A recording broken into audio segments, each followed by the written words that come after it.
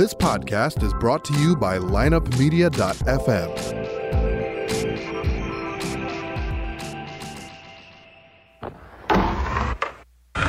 Because if you can tell me what your habits are, I can tell you what sort of a person you are. I can tell you what your future looks like. But like I always say, life is 10% what happens to you, it's 90% what you do about it. The people who are most effective in the workplace believe that their future is going to be bigger than their past. When people don't believe that their future is going to be bigger than their past, they begin to disengage.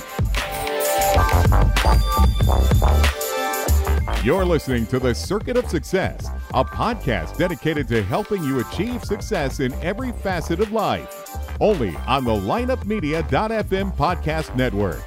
Now, your host, Brett Gilliland.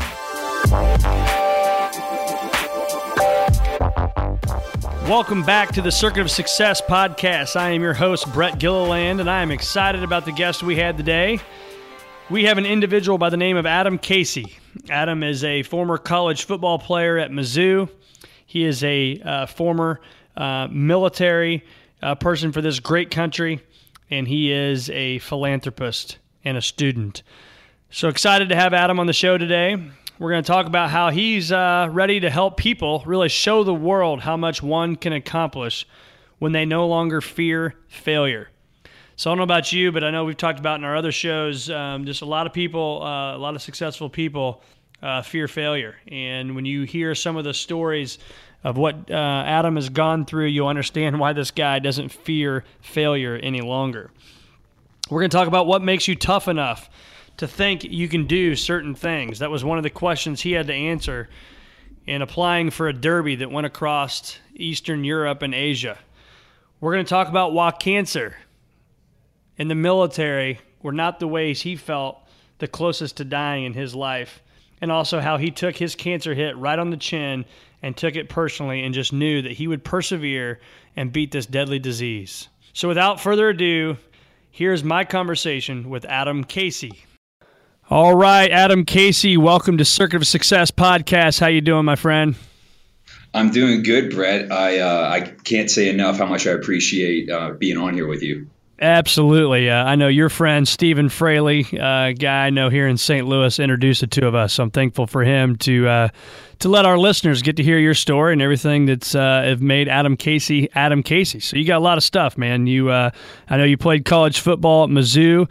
Our Illini fans may hold me against that, but we'll let that fly. But we got Mizzou football. We've got a military guy, served our country, a cancer survivor, a philanthropist. Lots of great stuff in your life, man. So happy to have you here today. Why don't you just kind of take our listeners on a ride through your life and what's kind of helped define you and who you are and who you've become? Sure. So you probably touched on a lot of the things that I would say my story falls under the umbrella of, but more detailed is I'm 30 years old. I'm sitting in a library in Boulder, Colorado, in between classes, studying some computer science because I keep hearing this thing called Google, and I'm pretty sure it's going to get pretty popular sometime soon. And over the years, I've just kind of built up this array of stories with my life with a willingness to kind of just test different boundaries. And I think that's the main focus of everything that I've kind of accumulated is basically a willingness to fail. So, walk on at Mizzou, definitely wasn't making the team because of my speed. After college, after Mizzou, spent a few years doing that soul searching with a biology degree, joined the military, tried to go out to Navy SEAL training, kind of hit a rough patch in Hell Week, and then transferred to the Marine Corps, became an infantry officer. Unfortunately, as an infantry officer, as I was kind of doing a workup to get deployed over to the Middle East, got diagnosed with advanced stage 4 cancer, and went through a little fight with that, and then approaching about a year and a half in remission right now. I'm back in school, like I said previously, and just kind of focused on taking each day as it comes. Oh man, it's great to hear your story and appreciate you sharing that. My wife and I have a foundation called Swing for Hope, and we raise money. It's one of our passions is for cancer, and so one of the things when I read your story on an article I saw online that really caught my eye. So kind of walk us through that. How'd that change your life? I mean, I read something on your website that says, show the world how much one can accomplish when they no longer fear failure. And that was just very profound. That stuck with me. I took a note of that. I thought it was a great saying and actually something I'll probably incorporate into my life. So when you think about that, what did that cancer do for you in your life? Well, to get to the root of that very honest personal belief of mine, a willingness to fail, that stems from about 10 years ago. As I was playing at Mizzou, we were playing in the Sun Bowl in the not the most romantic of cities, El Paso, Texas, but probably but the foundations of my hopeless romanticism kind of personality overall. We were playing Oregon State. The way bowl interactions go between teams and the city is you spend a lot of time doing a lot of community organized events. And because of that, I got to spend a lot of time with a girl that was a representative of the Sun Bowl committee overall. It's really weird to explain, but believe it or not, she was designated a Sun Court princess. And basically, at 20 years old, I just fell head over heels for this girl for no specific reason other than I just couldn't get her out of my head. Even after the game was over, I went back down to visit her, and that's kind of where this, root of willingness to fail, because I remember sitting on the airplane as I was going down to visit her, thinking to myself, this could potentially just blow up in my face. This is the pre, Snapchat, Instagram, Facebook was around, but it was very blind going into somebody that I'd only known a few days. And so I remember just really catching myself as I was 30,000 feet, above Arizona or something, thinking like, wow, I'm pretty committed to the next 5 days with this girl. So let's see what goes. And obviously, as the story unfolds, just spent almost every waking minute together, and not the intimate kind of relationship that I think most people are imagining. Obviously there was some intimacy there, but it was a very deep rooted connection between us. And because of that, just, this tremendous catalyst to, constantly take risks in every facet of my life, for better or worse, just catapulted me to the spot that I'm at right now. So so the cancer thing, it's a really weird one. I don't think I fall into a lot of the storyline that, Hallmark and a lot of those hashtag expletive cancer kind of drives fall into. I mean, when I got diagnosed with cancer, that wasn't my first metaphorical kick in the gut, from God or from fate, whichever one you want to attribute it to. And so it kind of just was something like just take it on the chin.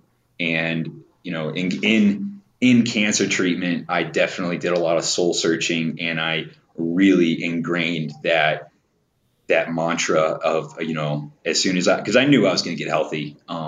Even though the doctors were a little iffy about it, I knew I was going to pull out of it. And so I definitely said, like, if I'm going to be the example that I wish to be, then I'm going to have to take some pretty darn big risks. And that kind of has led me to, being back in school and some of my summer adventures. I think we'll get into in a little bit. Absolutely. So how did you think you're just going to get healthy? I mean, people, obviously, with our work with cancer, we see a lot of people and some people, man, they take it head on, right? And they just fight it, and you just know they're going to. And then there's some that you can just almost feel.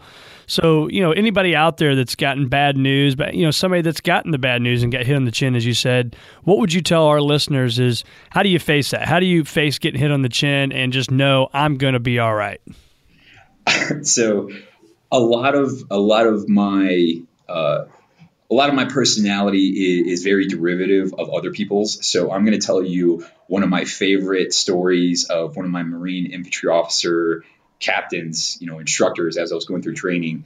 I won't say his name because I'm pretty sure he'd get really pissed at me if I said his name on the podcast. But we'll just call him Captain. So this captain, very combat veteran, and combat veteran at a time when the surge was going on in Iraq and Afghanistan. So not a combat veteran in nominal terms, very much so in the action. And I remember him telling us a story about the first time he was shot at, and the first time that the explosions are going off, and obviously your adrenaline's going and you're kind of just in the moment. But then he said after enough times of being shot at, after enough times of seeing just random things explode, you just start to get pissed. You start to get annoyed. The adrenaline is still there, but it's less of a spike, and you're just more annoyed with the fact that somebody would dare shoot at you.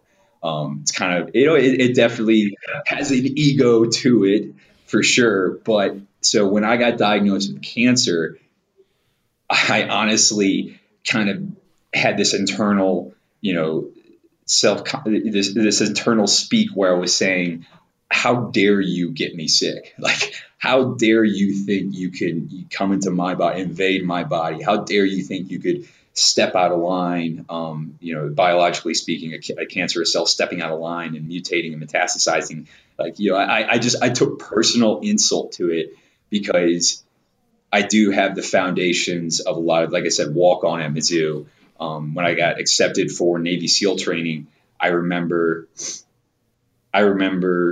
2 days after the notorious SEAL Team 6 helicopter was shot down after the Bin Laden raid. 2 days after that happened, I was in California in a final round of interviews with a SEAL board, doing all this stuff. So I definitely had my own ego to, like, do you not know who I am? How dare you try and limit me to a hospital bed? Wow, that's phenomenal. Yeah, because I think the rest of the world, we obviously don't know what that's like, having a bullet shot at us. So I would say I'd be pissed. That's a good analogy to use, getting pissed off at the cancer. So yeah. So I know that obviously changed your life and changed your outlook, and I don't know the time frame of this, but share our listeners. I was just blown away by this Mongol Derby, or this Mongol rally, if I'm even saying it correctly. But this thing through Eastern Europe and Asia, and tell me about that. Right. So when I was diagnosed 2 years ago. Actually, one of those days you can't remember, you can't seem to forget. November 17th of 2014, and went through 6 months of remission, 6 months of pretty butt kicking chemotherapy, and then I entered remission on May 18th of 2015. One day before my birthday. My birthday's May 19th, and I kind of look at that day as my actual new birthday.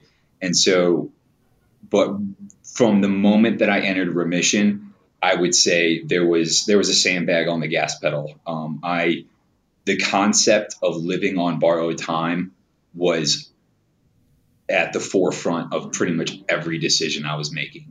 I refused to let any single moment slip away in my life. I can remember being just so torn up, having to spend my days staring at a clock, that I made this promise to myself that as soon as I get out, like, I'm never going to wear a watch again, because I don't ever want to see the time passing me by. So I do wear a watch now. That has changed. Unfortunately, I do have to be professional and keep a watch and keep accountable in that sense. But I really just started looking for every adventure possible in life. I looked for a way to kind of reclaim who I was, that person who was insulted by getting cancer in the first place, by building up a life's resume of just outlandish kind of, adventures. And so the rally was the best way to describe how I came about the rally is that my friends can be absolute jerks sometimes, and they know that I'm the type of person you can't dare me not to. Unfortunately, you can't tempt me with something as big as the Mongol rally. So details of the rally, it's a quote unquote race that starts in London and it finishes in some obscure town along the Russian-Mongolian border. And there's really only 3 rules, and those are pretty loose terms overall to the race. The first one is that you have to choose a car that's 1,000 liter engine size or less. So you're talking like 2 3-cylinder cars. The second rule is they only give you point A and point B, London to kind of Russia. How you get there is 100% up to you. They don't do anything with visas. They don't do anything with, secure trade, driving routes or anything like that. And then the third rule is that you can't really have any outside help. So you can't have like this POS car and then have a Pacer car that's a Range Rover with snow tires and extra gas cans, because the whole point of it is to simply put you so far outside your comfort zone that you're forced to improvise, because they almost guarantee that, the car is going to break down. One of the unwritten rules is that the car can only be fixed with a duct tape and hammer. Wow. Yeah. And it's definitely, there's all sorts of, motivational poster captions to the reasoning behind the race. But the whole point is basically to emerge as the most interesting person in the world when it's finished. And there was about 300 racers overall, 300 teams overall this past year that I did it. And teams could vary from 2 to 4 to 6. There's an old adage in the military with some vehicles. It's like how many people can you fit in the back of this MRAP? It's like technically it's 18 or something, and then it's okay, and then another, and then another, and then another. And so I saw some people pack some pretty condensed cars at the start line, and so that piqued my interest, obviously. And like I said, you can't tempt me with a good time. Now leading into the Mongol Derby, the Derby is a horse race that covers about 1,000 kilometers throughout Mongolia. And it has a designated course, but that's not released ahead of time. And it's what's the word I'm thinking of? It agrees with what I believe is the, cowboy rustic mentality that every guy or person I think has at their inner core. And so there's a lot that goes into the Derby as well. But so the rally and the Derby are put on by the same organization. And I literally stumbled upon the Derby one night when I was trying to show my friend the rally website, and I just accidentally, clicked on the wrong populated keyword search, and I just came across the Derby. And for the Derby, it has essay questions that you have to answer in order to be, for the application. Whereas the rally, I paid an entry fee and you're in. The Derby, you kind of have to actually show your worth. And one of the essay questions, and I kid you not, verbatim, is what makes you think you're tough enough to do the Derby? And I threw my hands up, suggestively in the air and said to my friend, should I just tell him about my weekend? Or should I? That's awesome. Well, man, that is so obviously this isn't even safe to do. I mean, were you in any uncomfortable situations, threatened at all? I mean, what happened there? Yeah. I know you got snagged on the borders between Russia and Estonia. So maybe tell us about that and any other funny or crazy or scary events that happened. Right. Well, so I'll start off with saying, finishing up the Derby portion, I had no riding experience whatsoever. We're talking the last time I've been on a horse was, that 5th grade birthday party kind of thing. And so I was very forthright and honest. I try to live an extremely authentic life in every realm. Kind of, again, the new cancer me is a willingness to, sometimes you just got to put it all out there. And if somebody doesn't like what they're hearing, that's just the plain truth. And so I was very honest about my writing experience. And when they accepted me, they told me pretty much that it was definitely on account of my essay, my detail oriented essay that kind of accumulated all of the trials over the past 6 months. And so I would say the rally, there was less of a risk of physical harm, more administrative and judicial, wherein you're kind of driving through a country. So for me, I did the rally. I decided to do it with my dad. I saw it as a gift to my dad, who, hasn't had the opportunities to test himself in the way that I test myself. And I saw it as a tangible gift, this ability to tell a story about how he drove from London to Russia with his, 30-year-old son in this piece of crap car. And so, and we also had a cameraman attached. So like, we had this like 6'4" cameraman wedged into this little 4-seater car that looks like one of those zip cars driving around in, Manhattan or something. So, we were driving around with pretty much this copy of the registration of our paperwork. We didn't have the original paperwork, different rules, different countries kind of thing. And so the risk there was mainly just to be, get a hefty fine and obviously get a breakdown and, in some obscure town where you don't speak the language and that kind of thing. But it was also kind of like, you don't know what somebody is. The closer you get to the Russian border, the less people seem to smile and the less people seem to be willing to understand your situation to drive a outlandish car across Europe. And so we were mainly worried that we were legitimately going to end up in a Russian gulag prison, trying to bribe the wrong police officer at the wrong time kind of thing. And so, but yeah, like you said, we got turned back at the Russian border because we didn't have we were basically driving around with the equivalent of our copy of a passport instead of the, your passport that you need to go through customs.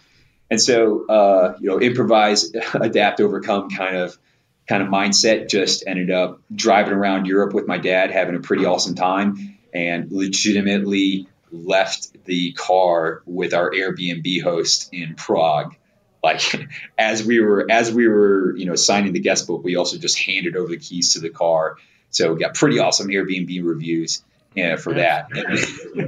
And then, I caught a flight to Mongolia. My dad caught a flight to the States. And then in the Mongol Derby, yeah, there's some stories of some risks in there. Obviously, the way I ended up with some broken ribs. I think in the first few years of the race, somebody actually died because of dehydration and exposure.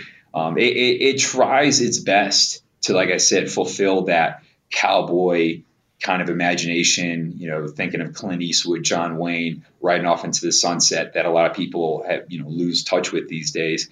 And I know in my year, so let's say, so there's about 30 some odd, let's conservatively say 40 riders. I think only half of us finished, mainly due to injuries. One guy who was British Special Forces, he had to be medevaced to like Shanghai, China, because he kept getting thrown off the horse so badly that he ended up with some, I think a few broken bones, but he just kept hitting his head. And by the end of his race, the way it was going down was they were like other riders were basically boxing him in so that he couldn't fall off his horse. And these are wild horses, right? They're not like trained horses you'd have here in the States. Oh, no. These are definitely, as close to feral as I think you can get when you want to put a saddle on something. And so so like I said, I got thrown off. I broke a few ribs. I know some other people, they broke like a hip. Definitely, a few concussions to go around. And then just the overall grittiness is something that you can't really train or account for when you're sitting comfortably at a kitchen table filling out the essay application. It's hard to put yourself in extreme discomfort when you have the amenities that we're so used to. Yeah, so it's midnight. It's pitch black. I mean, are you traveling with people? Is it kind of every man for themselves, keep going, or are you traveling groups? But I mean, what are you doing at midnight? Yeah. Where are you sleeping in tents? Are you carrying the tents with you? How does that work? That's on you. That's all on you. So the Derby, you're allowed to carry a certain weight. I think it came out to be 11 pounds with you overall for the entirety of the race, which is 10 days. However, whatever you feel like you need 10 pounds of, it could be candy bars, it could be painkillers. That's what you get. And so that, 10 or that 11 pounds, that adds up pretty quick. And so we would all have our own personal GPS devices, but then we would actually have a GPS tracker device that would follow us along so that, like I said, in the first few years, somebody died because of exposure, because I think they were out, and this is Mongolian, wilderness. This is not, that there's a town a few miles away. There's I hope that there's a hut somewhere in a 20-mile radius. Because if not, I'm sleeping out under the stars, and I'm pretty sure this horse is going to step on me in the middle of the night. And so, wow. Midnight comes. Midnight. So they had a ride cutoff time. I think at like 8:30, 9 o'clock for safety reasons. But where you were, whether you were at a vet check or a horse change station, or whether you decided to push out and camp out under the stars, or kind of the Mongolian hospitality is that you would basically be able to just go up to these random huts or tents and I remember I had this little index card that had basic translations, and they were more about taking care of my horse than taking care of me. And, you just ride up to this random family and hand them this card and say, and hope that they agreed to kind of just, house and comfort you in some ways with food and water. But like I said, it was more about taking care of the horse. And I remember one night I was riding out on my own, and and this is like my favorite memory of the Derby. So like I said, these horses, these things, these weren't horses. These were monsters with 4 legs and a mentality that is unparalleled. I think when it comes to sports, and that these things would just go at an all-out sprint, like a gallop for miles. And I've had close calls in my life. Obviously, I've had cancer. I've had some things happen to me that have made me kind of second guess if there was going to be a tomorrow. I have never felt closer to death than when I was on one of these horses. Unbelievable. Yeah, there was one instance when I got thrown off. Right before I got thrown off, I legitimately could envision the very sharp-edged rock that my face was about to make an impression on, and think to myself, like, well, hey, this is not how I thought I would go, but it's better than choking on a pretzel. And so this went out a hero, right? Yeah, I'm going out strong, and put it on my tombstone, rode like the wind. And but then the story that I'm trying to wrap up is basically I was riding out on my own. I had finally gotten a horse that decided it was going to allow me to be on its back. And, I don't know how much you know about horses, but that true connection really just got established throughout the, 20 miles I was riding this thing. And it was this really beautiful scenery as I'm going over the Mongolian, I guess they call it the steppe, I would just call it a prairie. Rain clouds coming in, just everything was right about it to fulfill that cowboy mentality. And I just remember pulling up to this hut, super grizzled out, haven't shaved or washed myself in a few days, in the rain with my head down, with a horse that I loved, and just gave them that card, and they allowed me to come in. And as I'm, taking off the saddle and everything, and I'm about to go into their hut, I see this kid in the doorway, and this kid's probably 8 or 9 years old, and he's completely stark naked. And I've seen weird things in my life, and it's like, okay, I'm in Mongolia kind of thing. But as I'm getting closer, I could see that this kid he had what we would call lobster eyes. Excuse me. He had his eyes going in totally different directions, and I don't speak Mongolian, but I know what this kid was saying was not Mongolian. And as I'm stepping kind of across the threshold into their home, the kid just starts dragging himself across the floor, like his bare naked body. He's crawling across the floor. So obviously the kid is mentally and physically handicapped. And I don't know why, but the first thing that came into mind was like polio and tuberculosis. And I had heard about how mainland, Mongolian families will just send their sick children out to the country. Not even with relatives, but just out to the country. And so I quickly backtracked outside the hut and tried to explain to my host the best that I just simply wanted to sleep with my horse that night, and decided to sleep out in the open stars. So that was maybe not the most common of stories, but relatively speaking, yeah, wherever you were at midnight, that's usually was in some stranger's hut or out underneath the stars.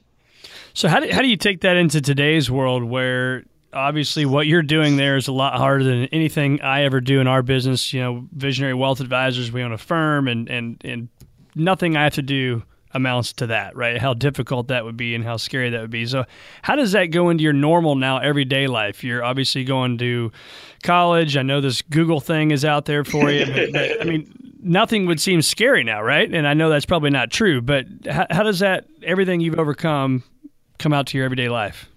Right. It's, I would say overall, it's given me humility.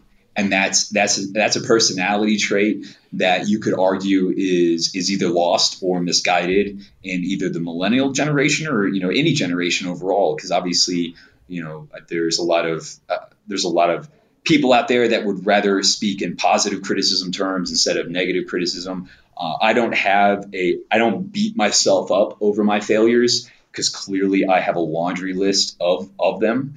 And I would say that all these things in my life have just given me the confidence that I have the utmost ability to simply start again. And once you kind of get over that ego check of being that person who asks, the stupid question, being the person who asks the most basic question about something complex, which is, and most likely everyone is thinking that question, but you just have the willingness to ask it, the bravery to kind of just put yourself out there and, understand that, another person's opinion does not define you. And so that overall is what I've taken and what I put into almost every step that I take these days. On top of being on school, I'm trying to really break into the running, the ultra and kind of marathon running circuit. I'm trying to qualify for Boston. And because of that, I've got, I'm picking up a few running partners here in Boulder that are a lot faster than I am. And I do not rely on my athletic background to kind of get me through anything. I tell them straight up, like I run stupid. Teach me, like, how do I tie my shoes? And I literally have asked, how do I tie my shoes as a 30-year-old man? Wow. This is unbelievable stuff, man. I really appreciate you sharing these stories. And so, now one of the things we talk about in our firm is create your inheritance, right? So many people wait on the inheritance and so on and so forth. We won't dive into all that, but what are you doing to create your inheritance now? And what I mean by that is not just money, but success. Yeah. My biggest thing is success. You define it, right? So my definition of success is whatever the person I'm choosing to spend time with, whatever their success is, that's my definition of success. So what's your definition of success for you and your life and how you're creating your inheritance? Right. Well, so I would say my inheritance and how I'm creating my inheritance is actually, like I was saying before, a lot of my stuff is derivative of others. I think there was a moment when Mahatma Gandhi was getting on a train and some monk, journalist, whoever was shouted out to him, Gandhi, what is your message to the people? And he simply replied, my life is my message. His devotion to what he saw as his purpose in life. And so, the inheritance question is obviously can be fulfilled as a tangible bank account number. It can be, a trust. Obviously, that's what most people think of when they think of an inheritance. But for me, I encompass that I am simply a vessel of a message. Non-deterministic, kind of whether or not it's fate or luck or just, the bad side of the coin. Some of these things have happened to me. I refuse to let what has happened to me in my life go to waste. And part of that is being able to do, interviews like this and others and being able to spread my message. So my inheritance that I pass on to others is this willingness to fail and this ability to constantly improve myself. And that is based in, like I was saying before, in a foundation of humility. And so the way I would define success is not somebody who is maybe created a material wealth for themselves, even though people that do that, I don't want to take anything away from people that have made their life's mission different than mine because we're all on our different paths. But my definition of success, quite honestly, is someone who is authentically happy. And, parents tell their children, I don't care what you do in life, you could go be, and I'm not going to say a specific job because I don't want to denigrate anybody's career path in their life, but they say you could be X, Y, Z of the lower, blue collar ladder. I don't care what you do, as long as you do it to the utmost of your ability, and as long as you're happy. I've taken that to heart. Like I'm done keeping up with the Joneses. I'm done trying to prove myself to people that honestly do not matter. There are very few individuals in my life who I allow myself to be judged by. And so I hold myself accountable to them. And my success is basically whether or not I think that they would be proud to call me, son, father, friend, boyfriend, anything like that. Well, I think you're doing a good job of that stuff. I mean, I can tell you the dictionary defines success as the accomplishment of an aim or purpose. And I say this on the opening to our podcast is it doesn't talk about fame. It doesn't talk about fortune. It doesn't talk about money. Yeah, sure, those are great, right? Jesse Itzler, if you've ever read the book Living with the Seal, he talks about money. A lot of money just magnifies everything. So if you're a good person, more money makes you an even better person. If you're a bad person, more money just makes you an even worse person, right? So I just want to be clear to our listeners on our show, always you're going to hear us talk about success. I mean, it's called the Circuit of Success. But again, you define that, and that's what's important. And I love that your ultimate happiness, I mean, that's what you define it as, and that's great. I appreciate you sharing that. So walk our listeners through, this is all the good stuff and the stuff you've persevered and encouraged, but there's obviously days that you get up and you don't want to go for a run, and there's days you don't want to go tie your shoes. How do you get through that? How do you fight through it to then actually go for the runs in the mountains and do the things that you don't want to do? Right. So I will do my best to filter out my military verbiage and vulgarity and try and keep this a family-friendly podcast, because some of the things that run through my head necessarily probably aren't good for under 18-year-old listeners or anything like that. But the overall, yeah, I do have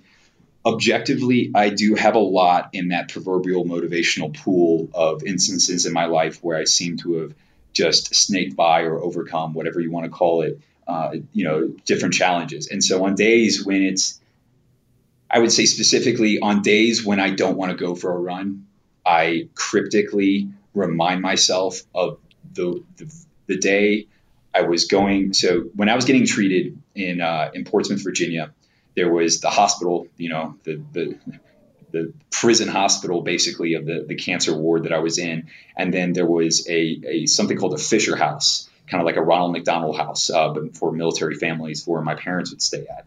That was overall maybe 300 yards away from my hospital room. We're talking bed to elevator to front door of the Fisher House. I remember probably after my third or fourth round of chemo treatment, and at this point, I am the cliche cancer patient. And I remember almost falling over, walking through the parking garage. I remember being literally out of breath and panting by going from point A to point B. And I remember telling myself at that moment, this is so stupid. Less than 2 months ago, I was literally hiking 160-pound plus mortar system on my back through the mountains of Southern, California in a training exercise. It was kind of getting back to how dare you, take this away from me. And so I definitely remind myself on days that I don't want to do some things, those moments when I couldn't, and in some ways, vowing that I would never waste that time again. So, and that's obviously that's specific to me. And I think, for other people to take that story and make it their own would be difficult without having a personal tie to it. So I would say for other people, just understand life can be so, even for me as a cancer patient and as all these other things, even I get reality checks of, hey, you better pick up what you're doing. You better, stop feeling sorry for yourself. Nobody cares. The job's got to get done. And I think, without going on too much of a tangent and hopefully bringing some of this full circle, and, if you don't mind me doing a little bit of a plug for my charity, so I have a nonprofit called I Do It For Her. And, we help at-risk, underserved youth in St. Louis get, the right, what I think is the right to an education through financial scholarships, along with some other things. If anybody's interested in that, they can just Google "I Do It For Her" and .com, .org, it'll show up. But anyway, accountability. I don't hold myself accountable to myself. Like I was saying before, I hold myself accountable to the important people in my life. Whether or not is today going to be the day that I am the son that my parents deserve, or the brother that my sisters deserve, the friend that my, close friends deserve. I truly believe that holding yourself accountable to the standards of other people that you value is the ultimate way to just get stuff done.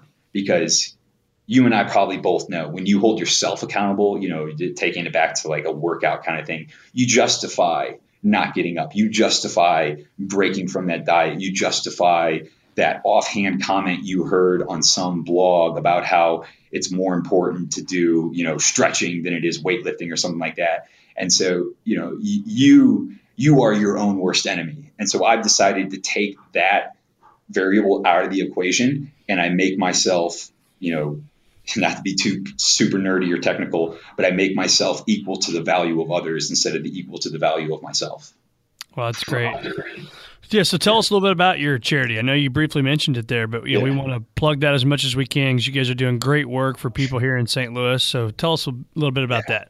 Well, plugging it again, its name is I Do It For Her. I do it for her.com. I do it for her.org. It's a charity that I started just before I entered the military. And it, like I said, I live a very authentic life now. And, I 100% started this charity simply because of this girl that inspired me to become someone better. And that's the mission statement, the mantra, become someone better than you ever thought possible. I have to ask you, does she know about I Do It For Her charity? I get that question, and to this day, I can answer that I have no idea. Okay. There's a whole nother podcast in that question. But I can say for right now, her and I are not the focus of the story. The mission is the focus of the story. And so with the charity, though, we help. We have two areas that I like to dedicate ourselves to, and one is a little bit, more tangible than the others in that.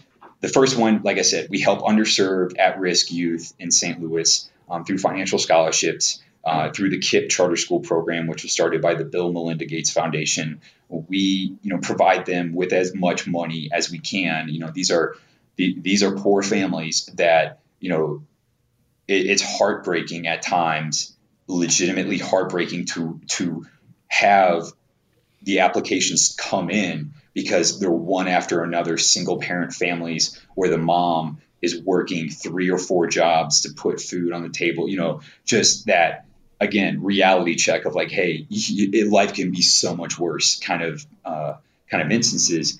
And so we do what we can. We're not able to provide full scholarships, but what we're able to do is to take, right now what we do is $4,000 increments. So once we have $4,000 in the bank, we open the applications up. We choose a student that we think is going to succeed and embodies the belief of, education above all being important, because the education is what is going to bring you, out of that system that you might be in of poverty.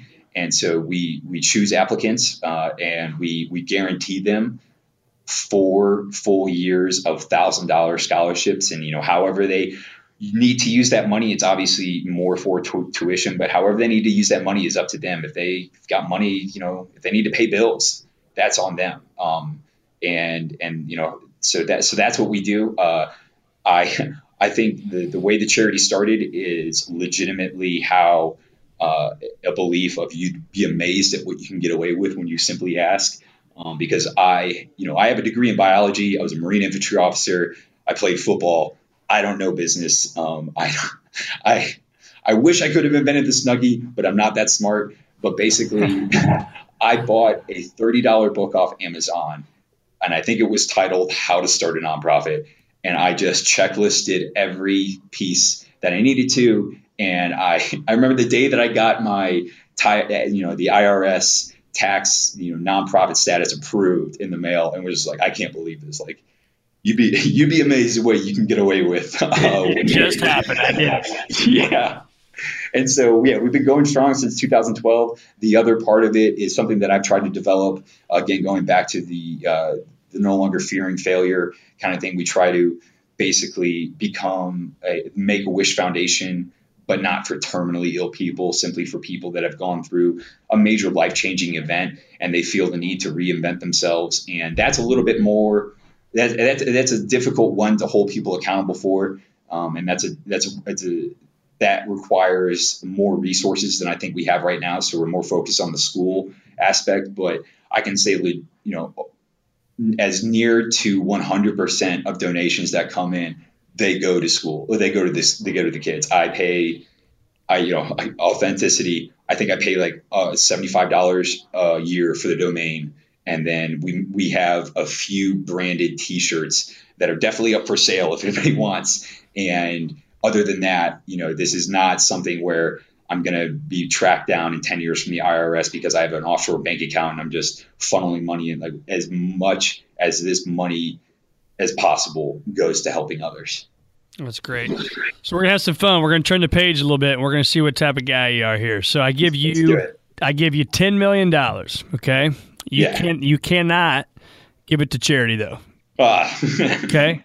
That's always going to be everybody's answers on here. Right? You got to give it to charity. So This one, you've given a lot to charity. You're doing a lot for charity, so you can't give it to that. What are you doing with $10 million? $10 million, and I'll tell you that buys a lot of skydives. I'm a licensed skydiver.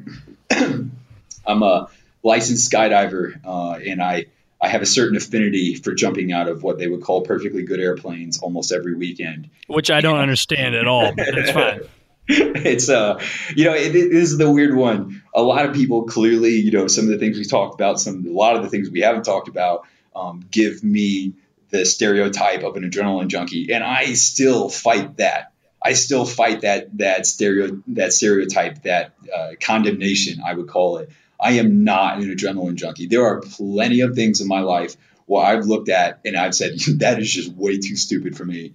And but skydiving, unfortunately, is not one of those. And skydiving has been incredibly therapeutic for me over the years. And so $10 million, I'll tell you, that'll keep me in the air for as long as I can manage. That's awesome. So end of the night, you're with all your friends, your family. You got one song to keep the night going. What are you playing? Ooh, you're appealing to my current hipster trends right now. No lies about it. I would say I'm definitely on the back end of an EDM phase. Electronic dance music.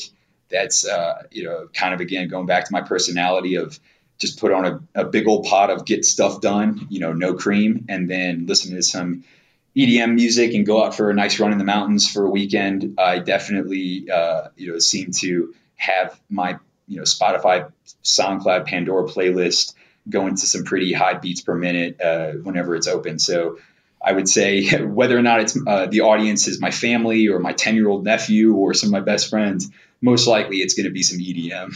Got it. And last question before we close out here today, best day of your life. All right, so just tell us, if you had to live one day over again, something that just absolutely a great memory for you, happy, just cool, a great experience, whatever it may be, what's the best day of your life? Now, and this one is going to surprise, I think, almost everyone. It is not cancer related. It is, it's not being told you don't have cancer anymore. It's not anything military related of, finally succeeding in something. I can say, so one of my best friends at the time and to this day, his name's Stryker Shulak. He was one of my teammates at Mizzou. And in the summer, when you have the quote unquote voluntary workouts, that was our reprieve from the program as far as football goes, where, you're not being slammed at school, football practice, all these other weightlifting, all these things, but you still have conditioning. And so we were on campus. And so I'm at, I would say 20, 21 years old at the time. I have this dog of mine that is that is the light of my life. To this day, this dog it's a black lab. She is my everything in this world. And so her name's Maya. And at the time of this story, I would say in this day specifically, she was about a year old. And I remember back in the day because I don't drink anymore, but back in the day of college when I, was getting a 12-ounce degree or a 16-ounce degree, I was with my teammate Stryker and some other teammates, and we had gone out we had done the full day of conditioning, felt like we had deserved the hard night of partying, and definitely fulfilled that checklist, that errand. And I remember the next morning I woke up, and it was one of the off days, because I think we would have off days on Wednesday. And I woke up late in the afternoon on my friend Stryker's couch. And as I woke up, my dog Maya is at my feet. And the way she just looks at me and the way I wake up, and just at the time when we're all waking up, and, I've got teammates that are sprawled out on the floor, sprawled out, passed out, whatever you want to call it. I've got, Stryker and some other, friends coming down from the second story of their apartment building.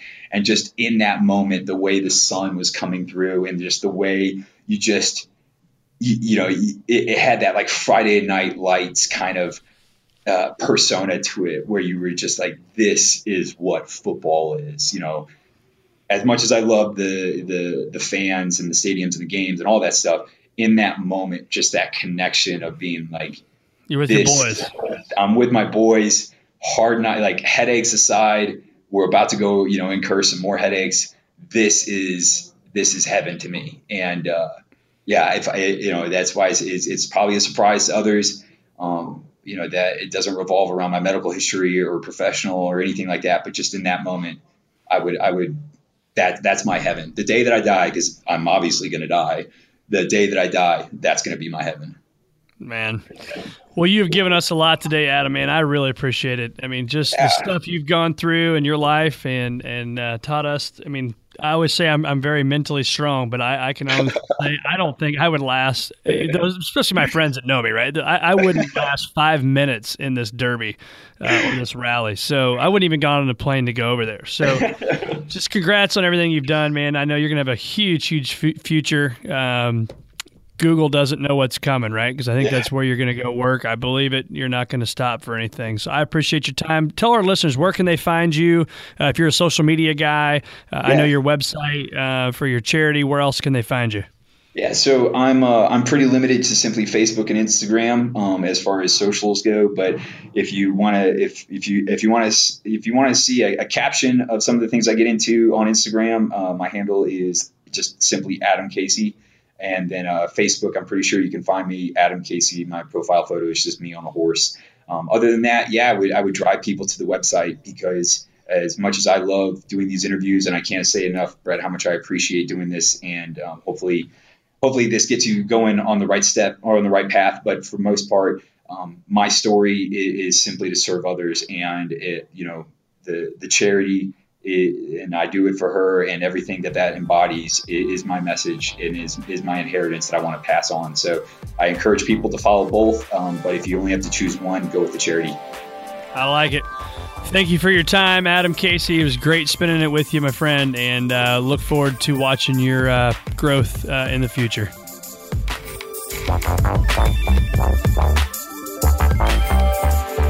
Tune in next week for another episode of The Circuit of Success with Brett Gilliland on the lineupmedia.fm podcast network. Subscribe to the show on iTunes, Google Play, Stitcher, and through our website, circuitofsuccess.com. Follow us on Facebook and Twitter, and email any questions to info@circuitofsuccess.com.